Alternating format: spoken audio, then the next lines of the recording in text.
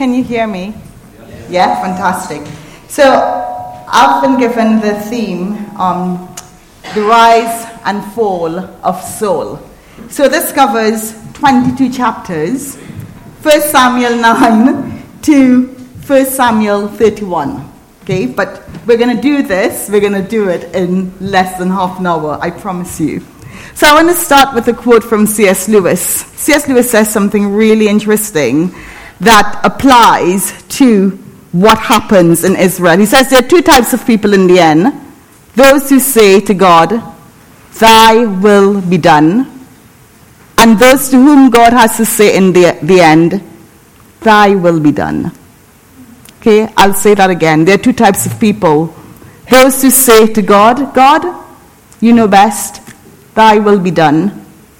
And those to whom God has to say in the end, "Thy will be done." God is a gentleman. He tarries with us. He encourages us. He's patient. But there are times when, after we haven't learned, year after year, decade after decade, he just says, "Okay, thy will be done." So Israel wanted a king. We want a king. We want a king. Give us a king. And they'd been saying this even before 1 Samuel. So in 1 Judges 8, after Gideon had defeated the Midianites, they said to Gideon, now they didn't use the word king, but they said to Gideon, "Rule over us, you, your son, and your grandson." So they're not using the word king, but that's basically what they're angling for. And listen to what they say afterwards.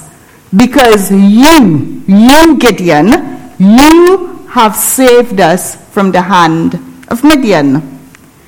Gideon, for all his faults, responded in a very wise way. He said, "I will not rule over you, nor will my sons rule over you.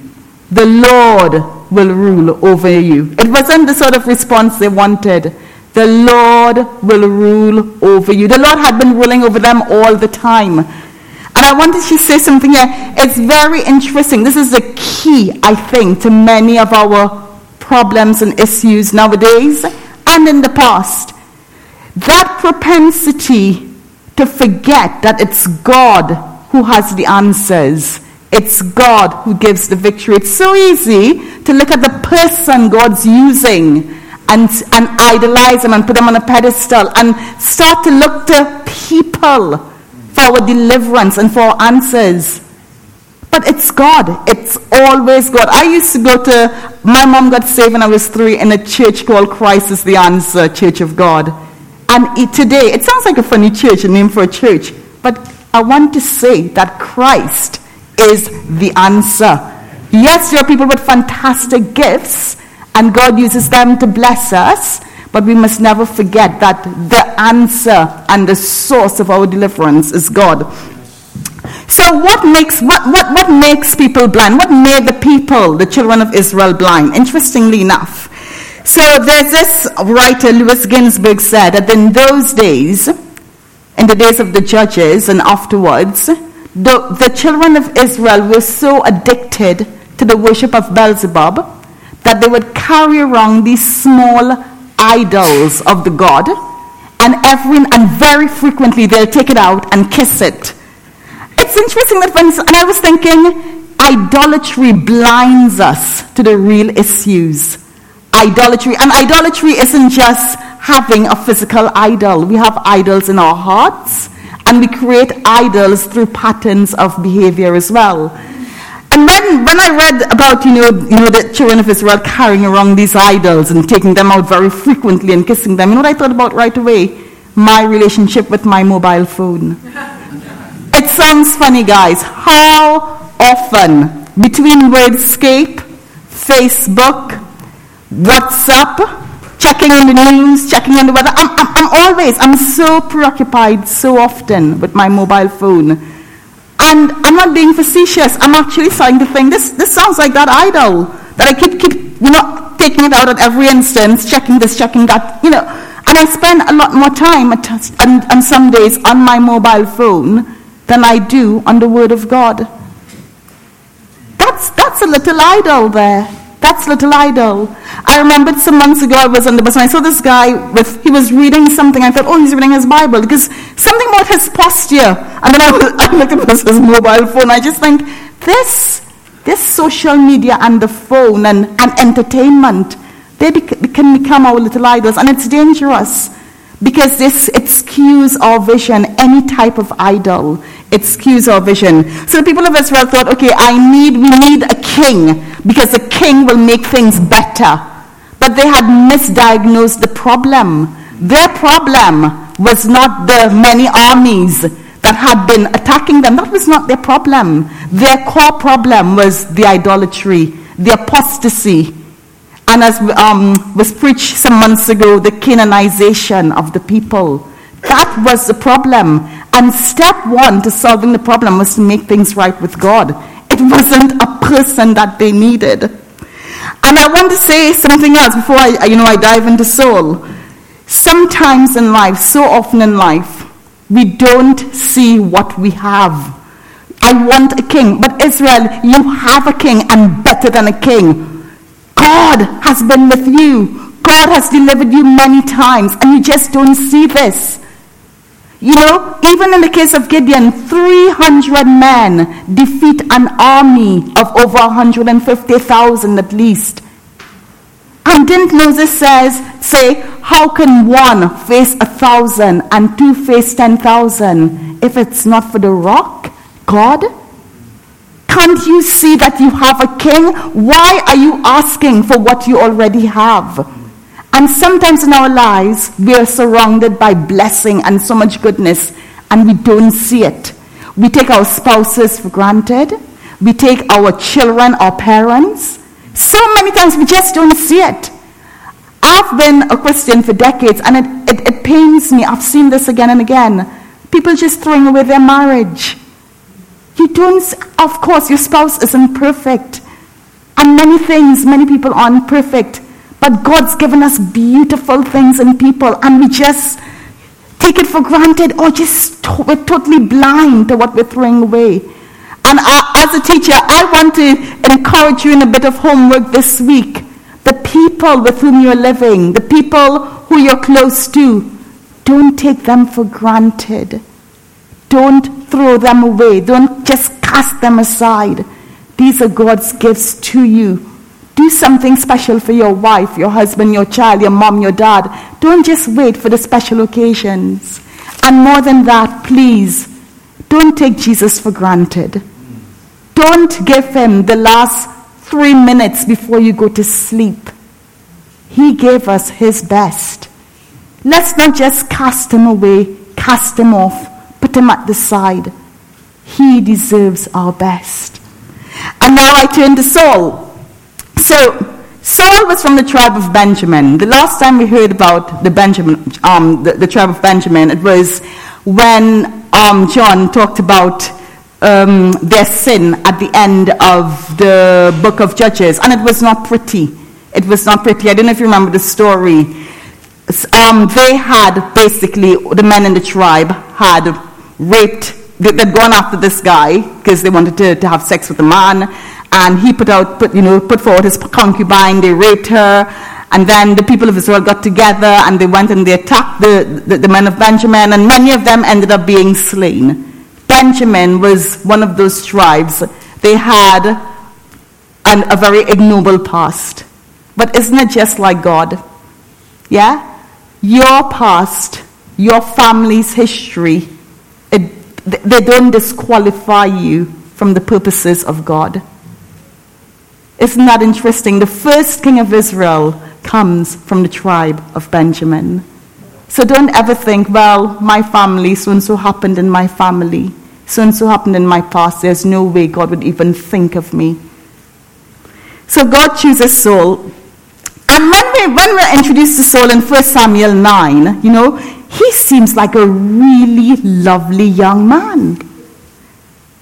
He's handsome. He's described as, he was as handsome a young man as could be found anywhere in Israel.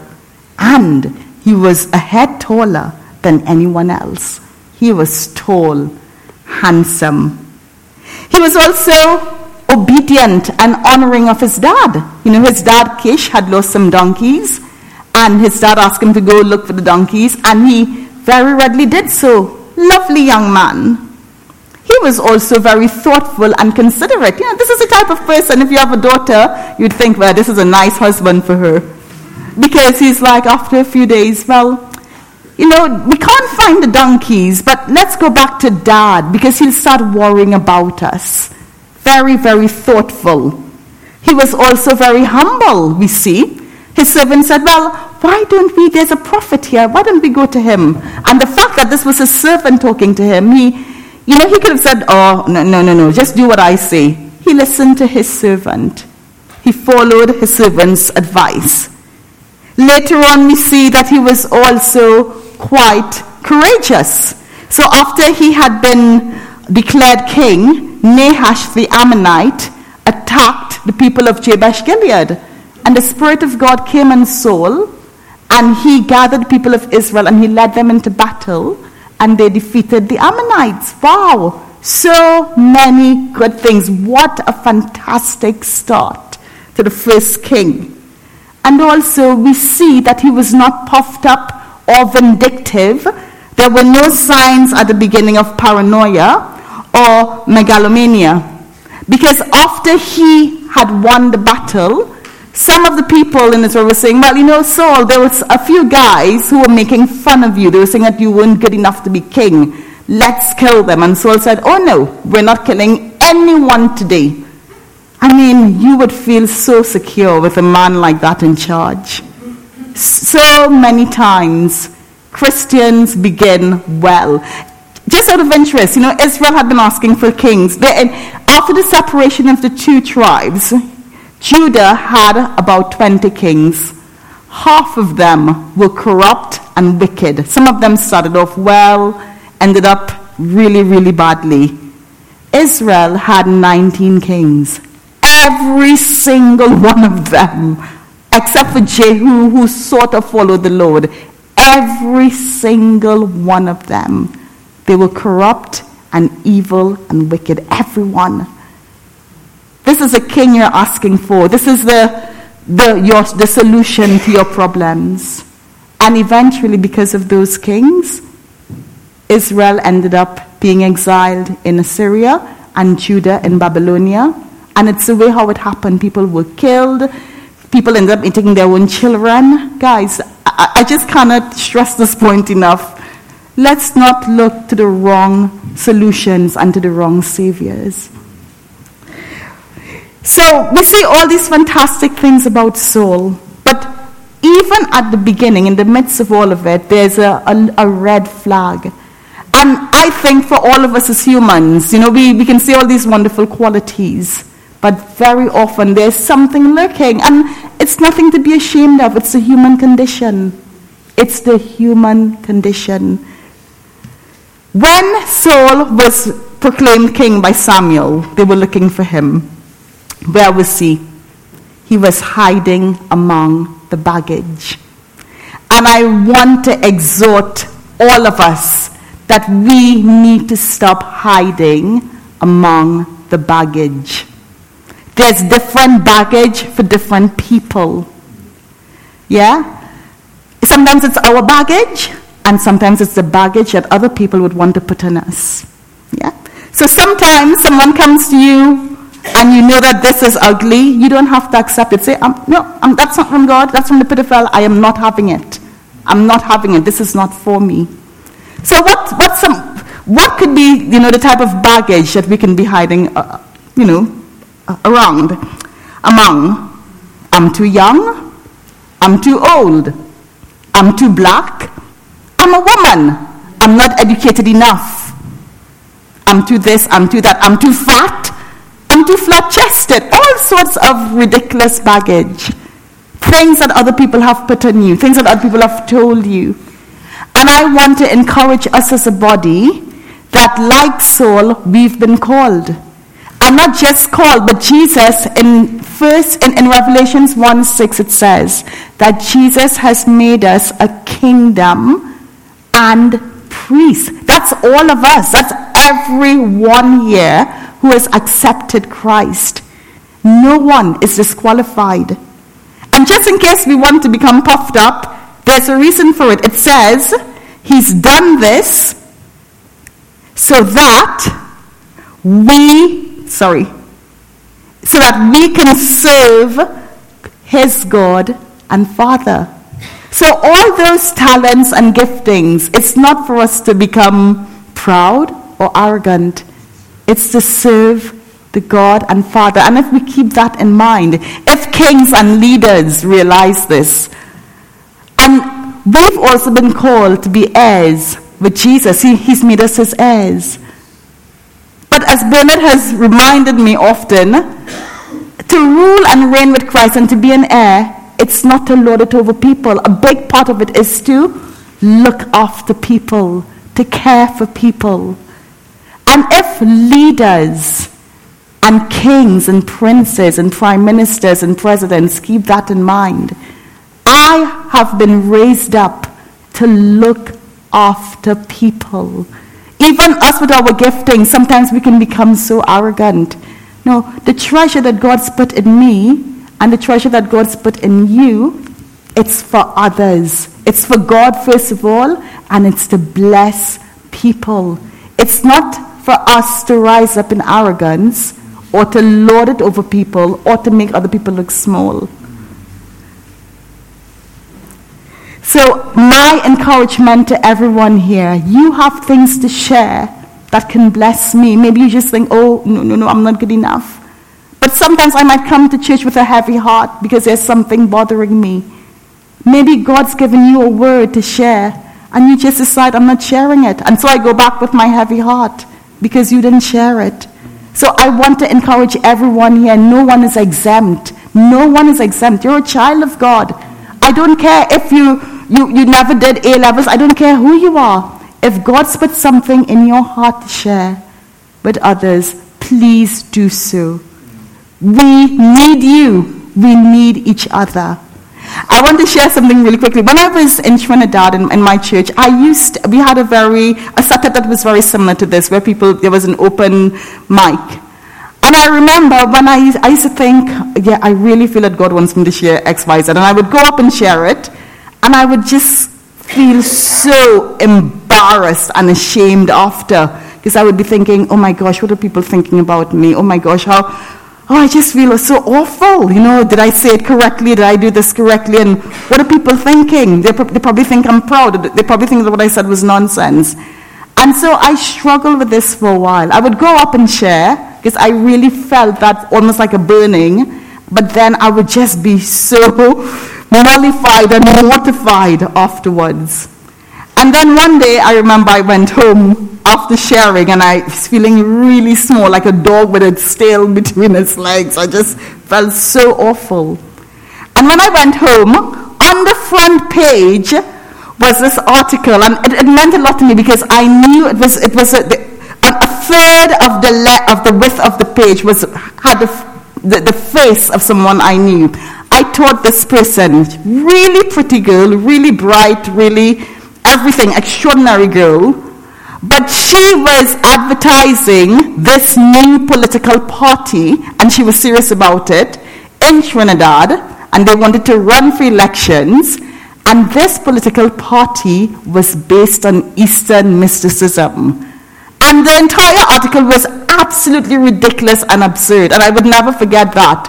And I thought, this beautiful, gorgeous, intelligent woman has her picture plastered on the front page with all this nonsense, and she's not ashamed. And I thought, hold on, as Christians, why is it that we are so often ashamed to share the truth and the good news of God?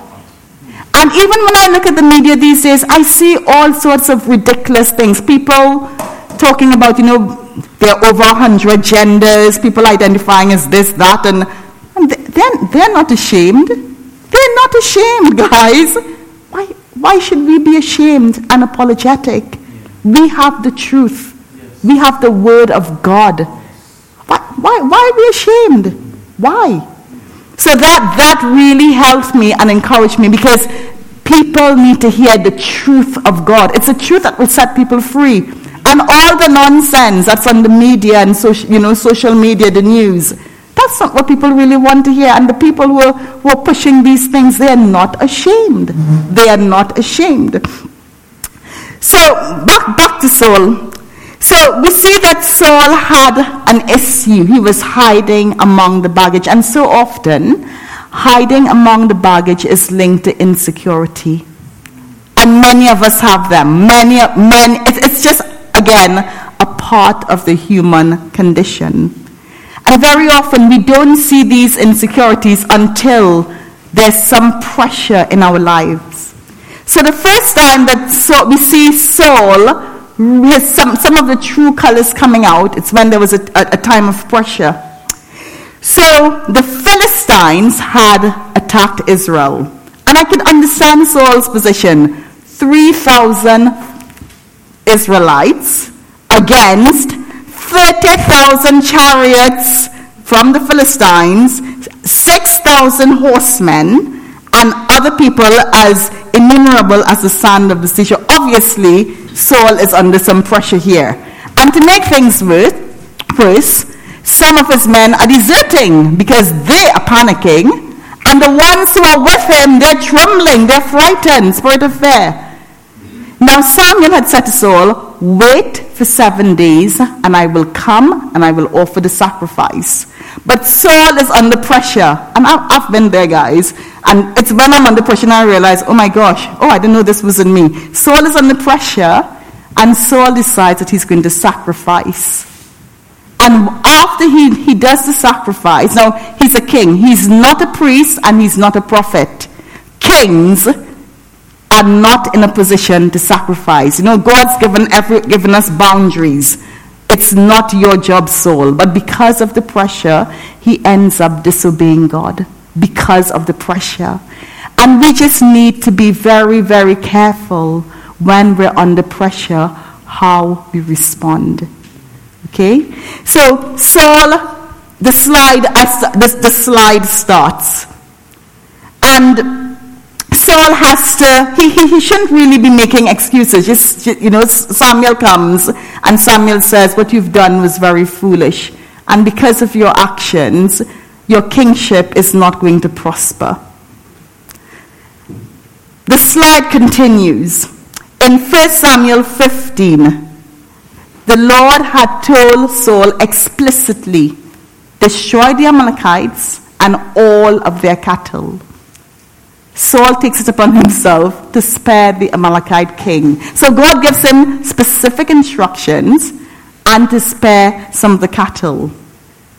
Samuel comes and says, what have you done? And this is one, I think, of the reasons that really, really led to Saul's downfall. You see, sinning does not, on its own, does not lead to your downfall. It's the lack of repentance and the lack of honesty. There are many men in Scripture who did worse.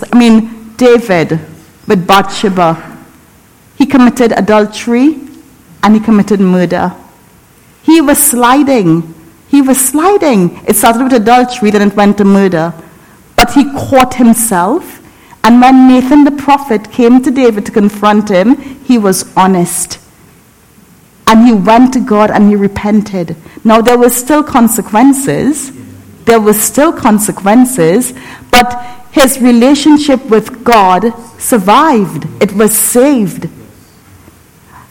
So Saul, on the other hand, when Samuel confronts him, Saul says, but I've done what God asked me to do. I've done what he's asked me to do. No, Saul, please, you haven't. Agag is alive. And what is this bleating I hear? It's not my imagination. You have sinned against the Lord. You have disobeyed him again. So Samuel had to repeat this. And Samuel says something that's pertinent to all of us. To obey is better than sacrifice, and to heed is better than the fat of rams.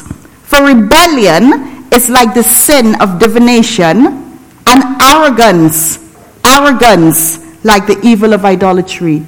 Guys, I cannot fool myself and say, well, I preach in church, I lead worship, and because of that, it's okay that I am having an affair or flirting with so-and-so. And sometimes there are ministers and there are people of God, we fool ourselves. If God says to obey him in one area, sacrificing in another area or doing fantastic exploits in that other area does not make up for the deliberate sin and the repeated sin. And I'm not saying that to make you feel awful. It's the truth. If God says to do something, we just need to do it. And when we're confronted, we cannot, I saw this, we cannot turn a vice into a virtue, which is what happens very often in modern society. And that's what Saul tried to do at the beginning. Instead of saying, well, I have messed up, he said, well, I kept the cattle so I can sacrifice it to God. Trying to turn something that's wrong into a virtue. No, it doesn't work that way. If my name is Natalie, if I come and I tell you one day my name is Nathan, don't pat me on the shoulder and tell me, well done, you're brave, this is wonderful, how virtuous, you're so brave enough to come out. No, we cannot turn vices into virtues. We have to face up to the sin and repent. And that is the only way back to God. There is no other way. We can't afford to be covering up our sins, our faults, our mistakes, and trying to show God, well, God, I'm doing X, Y, Z. Didn't I do so and so? No. Another downfall, one other thing that led to Saul's downfall as well, it was, again, the fear of man. He himself says it. He finally says, I have sinned. And then he said, I was afraid of the men. Saul was in some ways a weak ruler. God cannot trust weak rulers. He cannot trust weak rulers. It's so different to David, because Saul was saying, it's the men who wanted me to keep the cattle. You know, David, when he went out to fight the Amalekites, he had 600 men. 200 of the men got really, really tired, and they stayed back with the baggage. And so only 400 men went to fight. When they came back, and they found they won as often, they came back.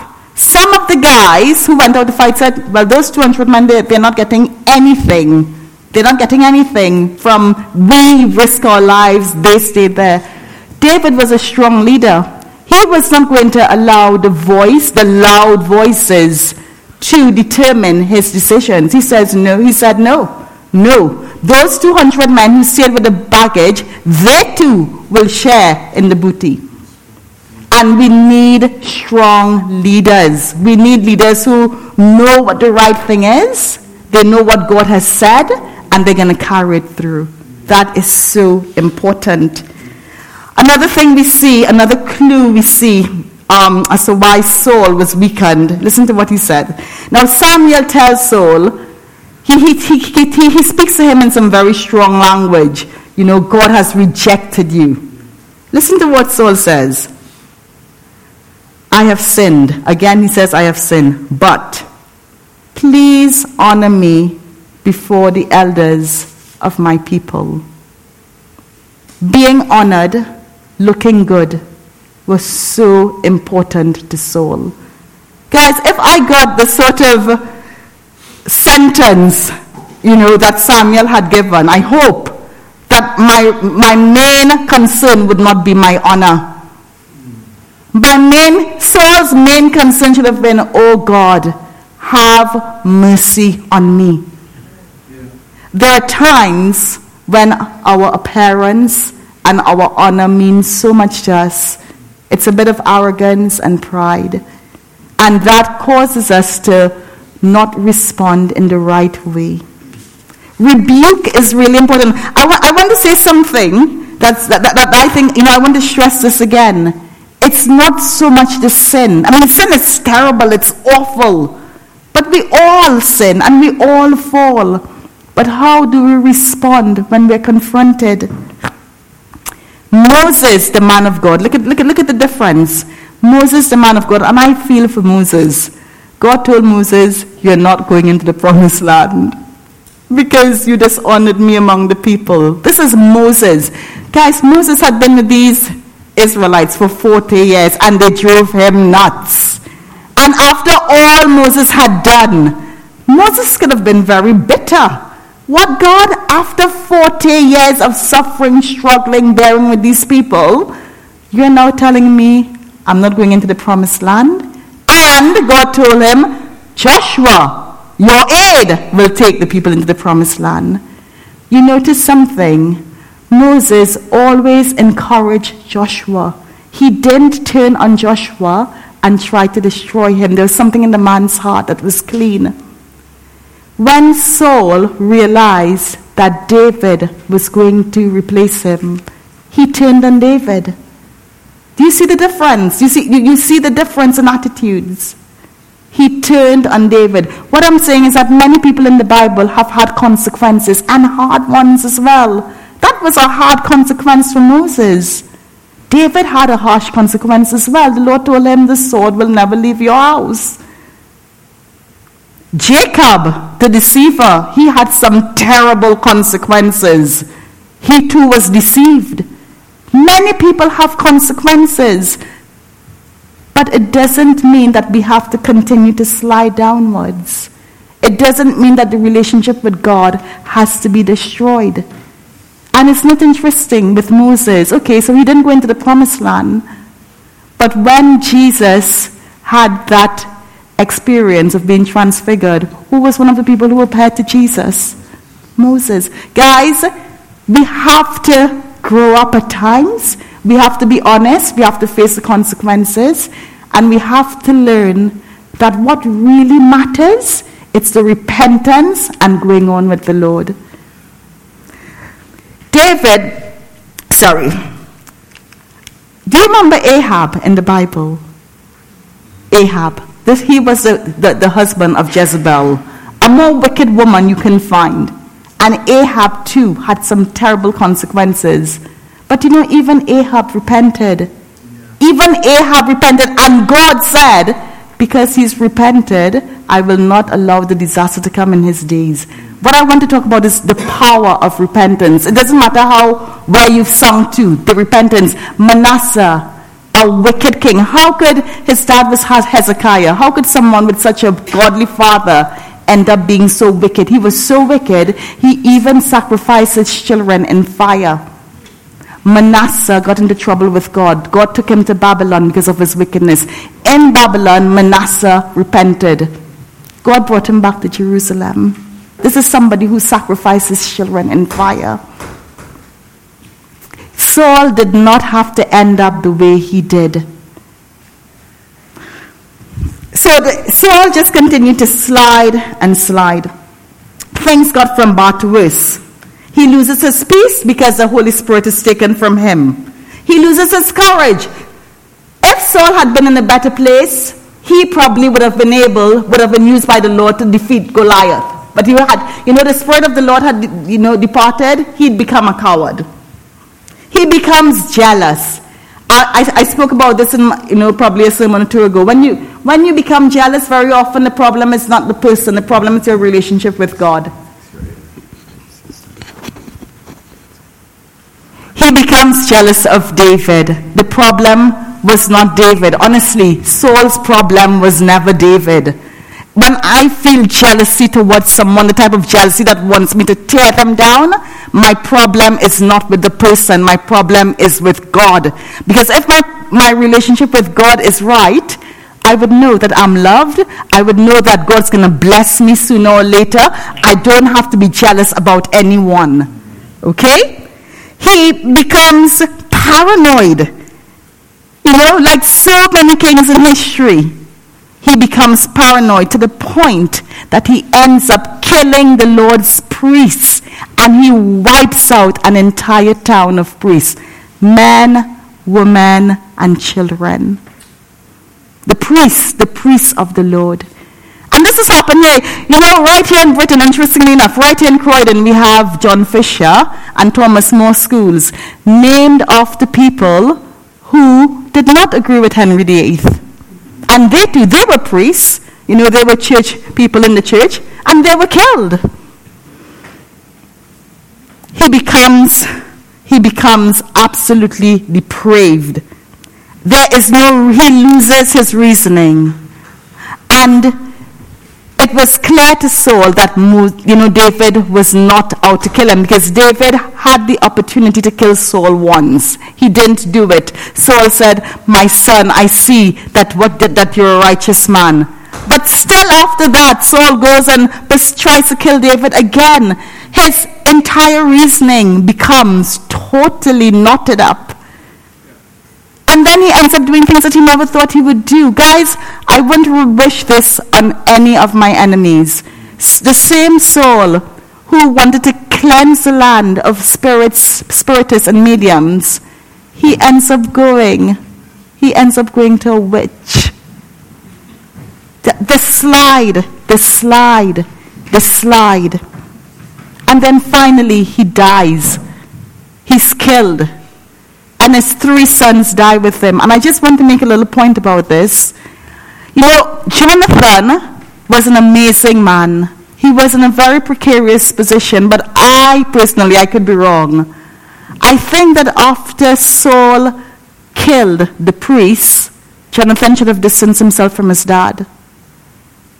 And I feel Jonathan ends up dying with his dad. You see who we align ourselves with? Sometimes our loyalties, I think, can be very wrong. I have to be at the point where, this person's my mom, my dad, my husband, my children, but after they cross a certain line, I'm going to continue to pray for them. I'm going to continue to love them, but I'm not going to be walking hand in hand closely. I could be wrong, but I do think that there are times when we have to check our loyalties. When Saul fell, he didn't fall alone. He took people with him.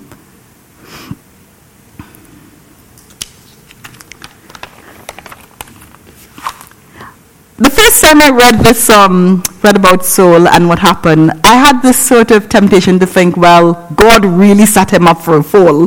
The man was going about his business, minding his own business, and then God chose him, and look at what happened.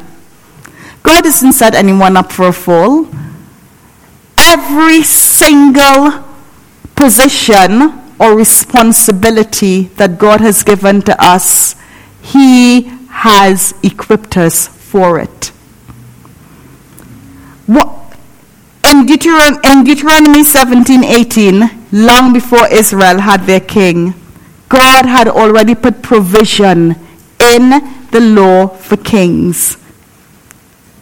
He said the king was to write for himself on a scroll a copy of the law and read it all the days of his life, to revere the Lord and not turn to the left or the right.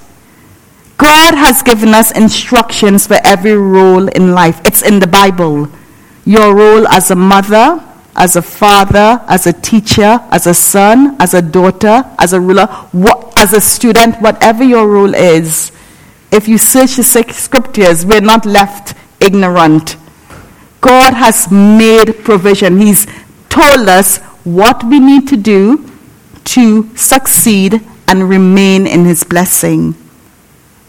In Joshua, God told Joshua as well, Joshua was a leader, He said, keep my law on your lips. Meditate on it day and night.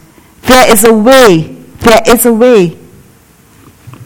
to not be slipping and sliding all the time. I'm not saying that we're never going to be making mistakes, but there's a way. Psalm 119:9 for the young people and for the old people as well. How can a young person stay on the path of purity? By living according to your word. God has given us everything that we need. And we also have the keeping power of Jesus Himself. But we have to do something. So, Saul was a very, I just think it's one of the saddest stories in the Bible, the life of Saul. But I want to encourage us that if we've started to slip, there's a way back. There's always a way back. And no sin is too horrendous for God to forgive. There is always a way back. And I want to encourage us again. Let's not hide among the baggage. I need you. Your brothers and sisters need you. God has put treasure in you. That's for the blessing and the edification of the body. Amen. Okay.